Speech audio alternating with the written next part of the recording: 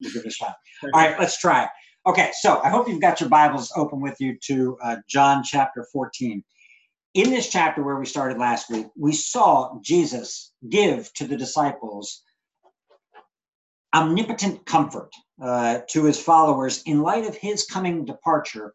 He wanted to give them comfort and assurance by telling them that though he was in fact physically going to be departing from them, that in fact he was going to prepare a place for them, and he would come back, he would take them to that place where they would dwell for all eternity without trouble with him and with his heavenly Father.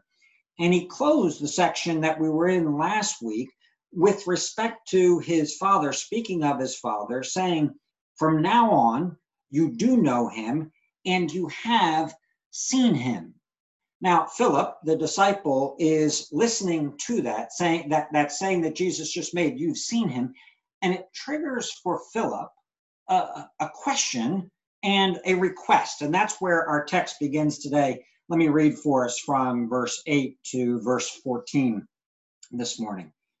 Philip said to him, Lord, show us the Father, and it is enough for us. Jesus said to him, have I been with you so long, and you still do not know me, Philip? Whoever has seen me has seen the Father. How can you say, show us the Father?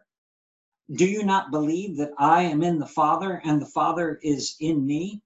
The words that I say to you, I do not speak on my own authority, but the Father who dwells in me does his works. Believe me that I am in the Father, and the Father is in me, or else believe on account of the works themselves. Truly, truly, I say to you, whoever believes in me will also do the works that I do, and greater works than these will he do, because I am going to the Father. Whatever you ask in my name, this I will do, that the Father may be glorified in the Son. If you ask me anything in my name, I will do it. Let's pray. Lord, these are extraordinary words this morning and extraordinary promises, and help us to be awed by them and to delight in them, along with the disciples who heard them for the very first time. We pray this in your name. Amen.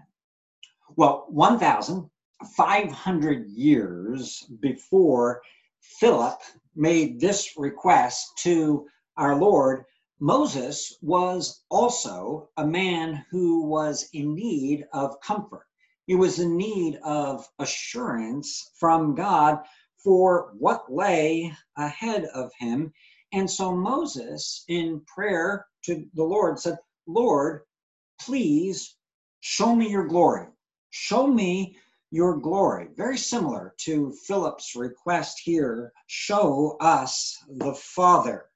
Both Moses and Philip shared this sense that if there was a way, if there was somehow that they could just see God, if they could just be in the presence of God physically and visibly, that things would be better, that they'd be more assured, that they'd have more comfort about them. And that's easy for us to imagine, right? I mean, if we could see God right now in the midst of a global pandemic, each of us would think, okay, things are going to be okay. I've seen God. But both Moses and Philip apprehended the truth, the realization that somehow the sight lines were now obscured between man and God, between them and God the Father, that something was obstructing their vision.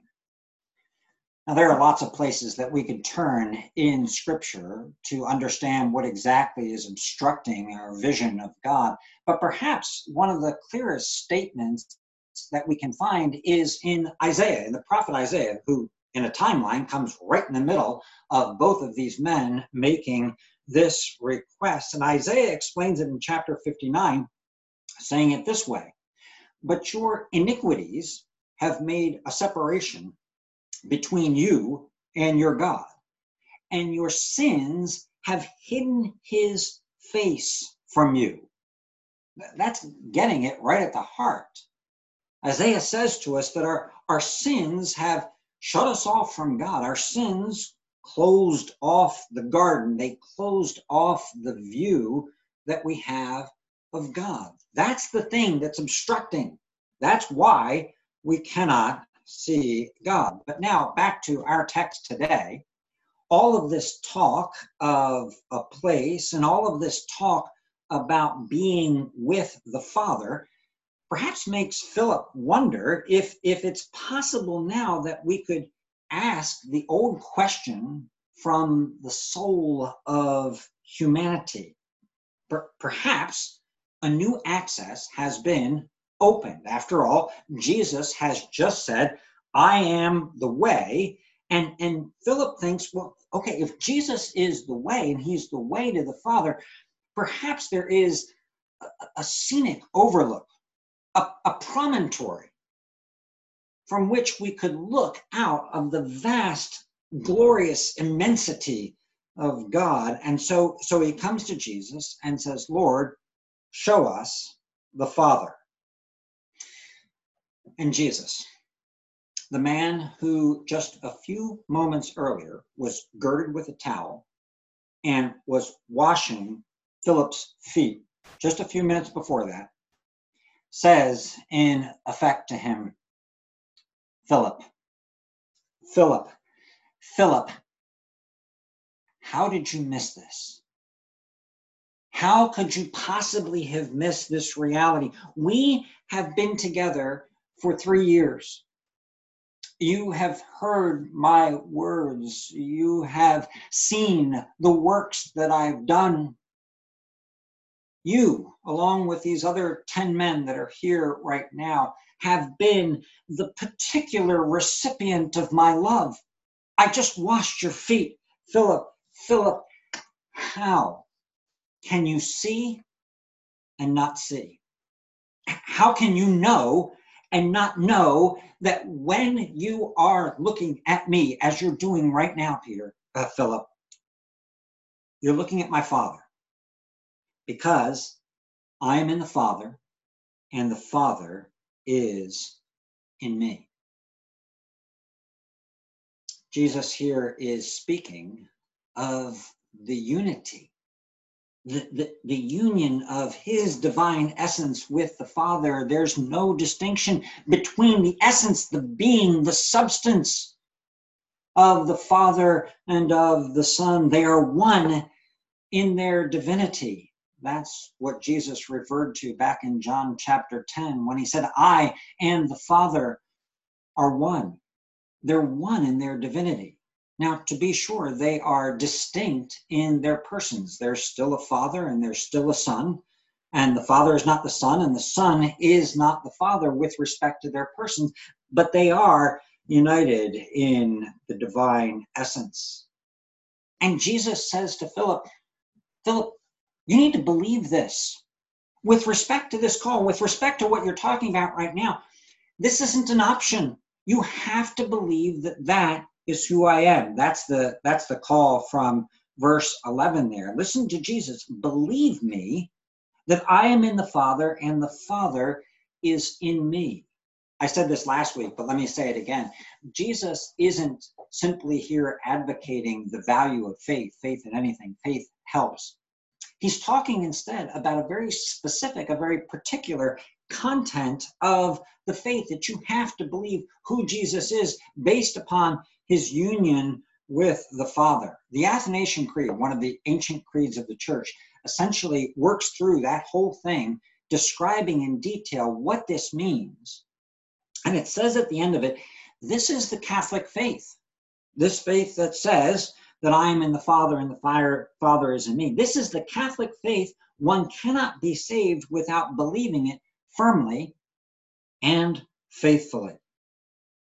And so Jesus places his foot firmly in the unity that exists between him as the Father, as the Son with the Father, and from his foot firmly placed there, pushes off of that.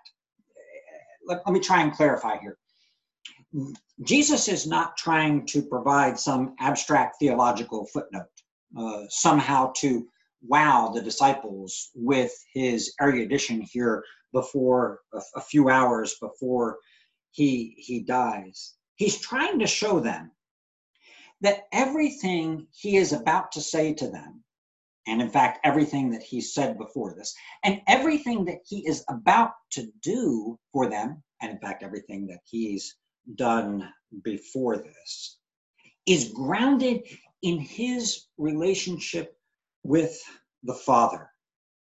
Now, he has had an eternal relationship with the Father as the eternal Logos, the Word of God, as the eternal Son of God. He has always been in relationship to his Father. But remember, he's talking now about going back to his Father. And when he returns to his Father, something new is going to take place in that eternal relationship, namely, an incarnate and in flesh, a man is going to be with God.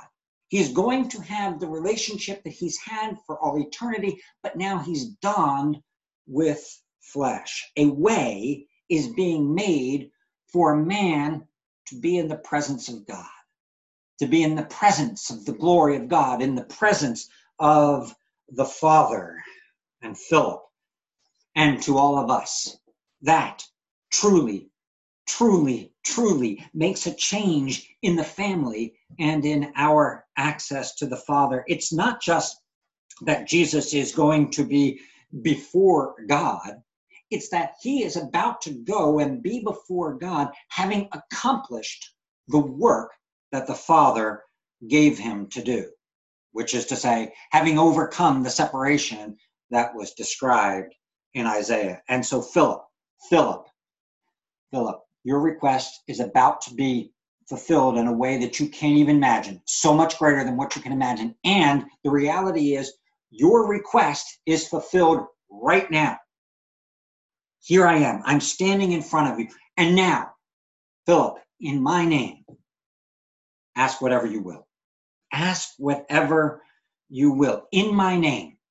In my name is said twice in our text here in verses 13 and 14. It is said 5 more times in John 15 and 16. In my name, in my forgiveness, in my salvation, in my mediatorial work on your behalf, in my advocacy for you, but perhaps most significantly, Philip, in my love, in my name, which is love, in my love, in my enveloping love, in the love that I share with the Father as the eternally beloved Son and now the eternally beloved God-man, I am enveloping you. I am bringing you into that family. I'm sharing my name with you.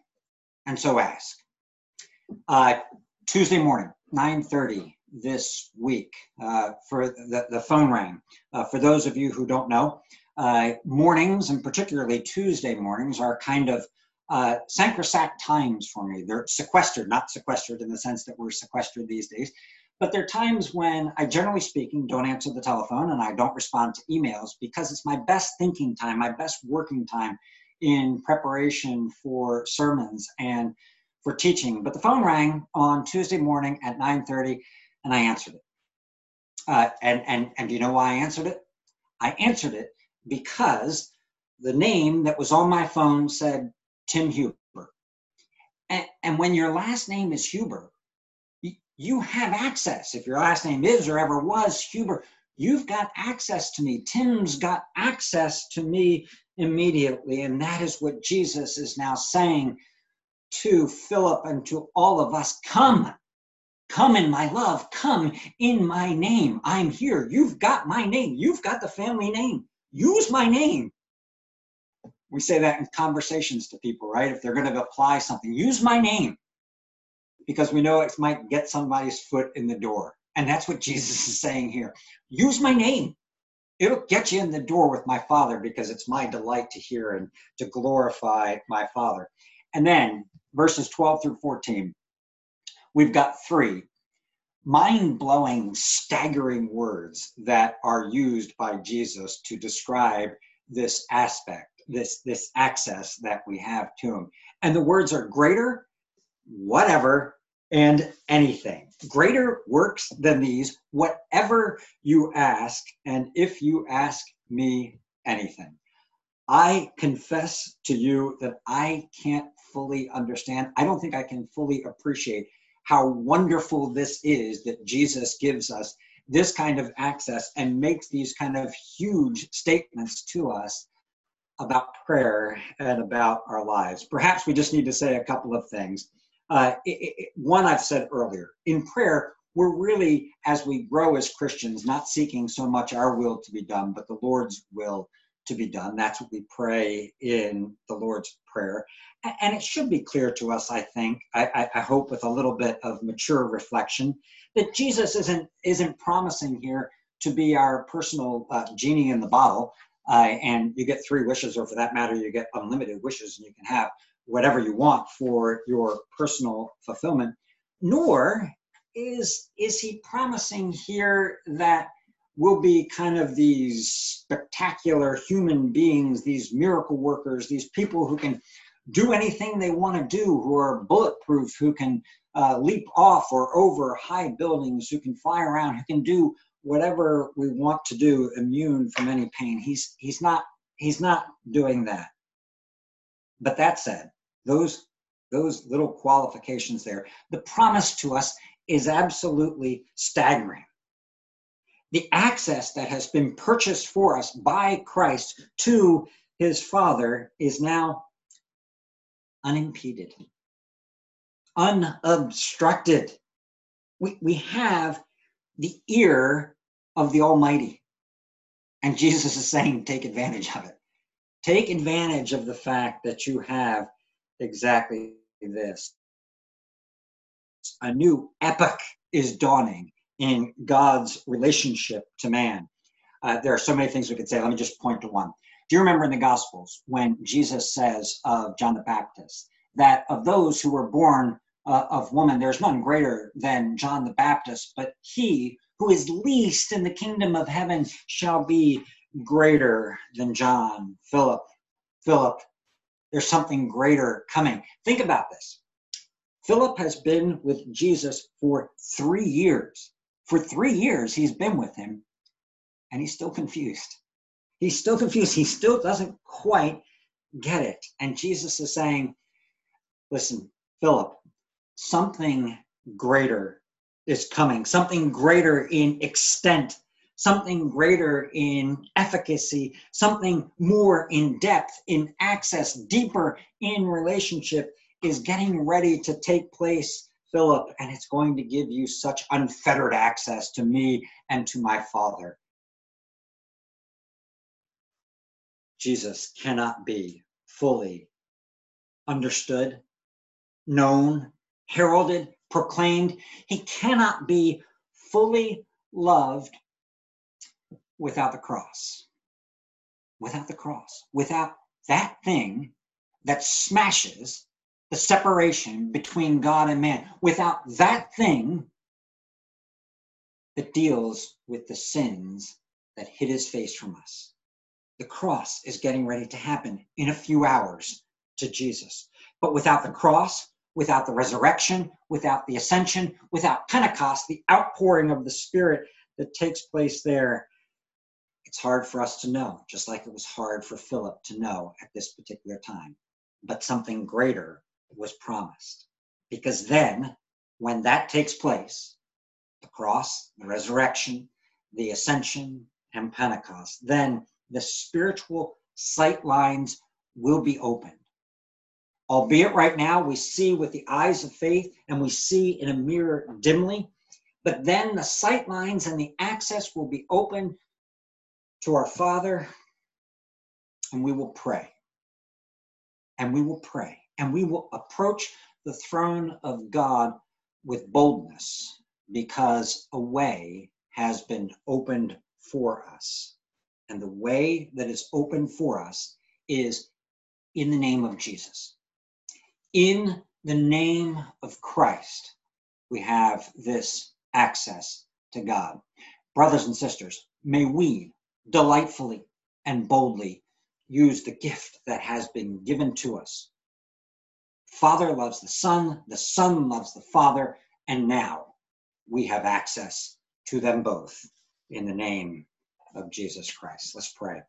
Lord, we thank you. We thank you for, I think, what looks like the audio going well for the sermon, and we rejoice in that. We pray that you would help us to apply these things. Jesus, that we would see the love that you and your Father have for one another, that now we've been included in it, and we delight to converse with you and to converse boldly with you.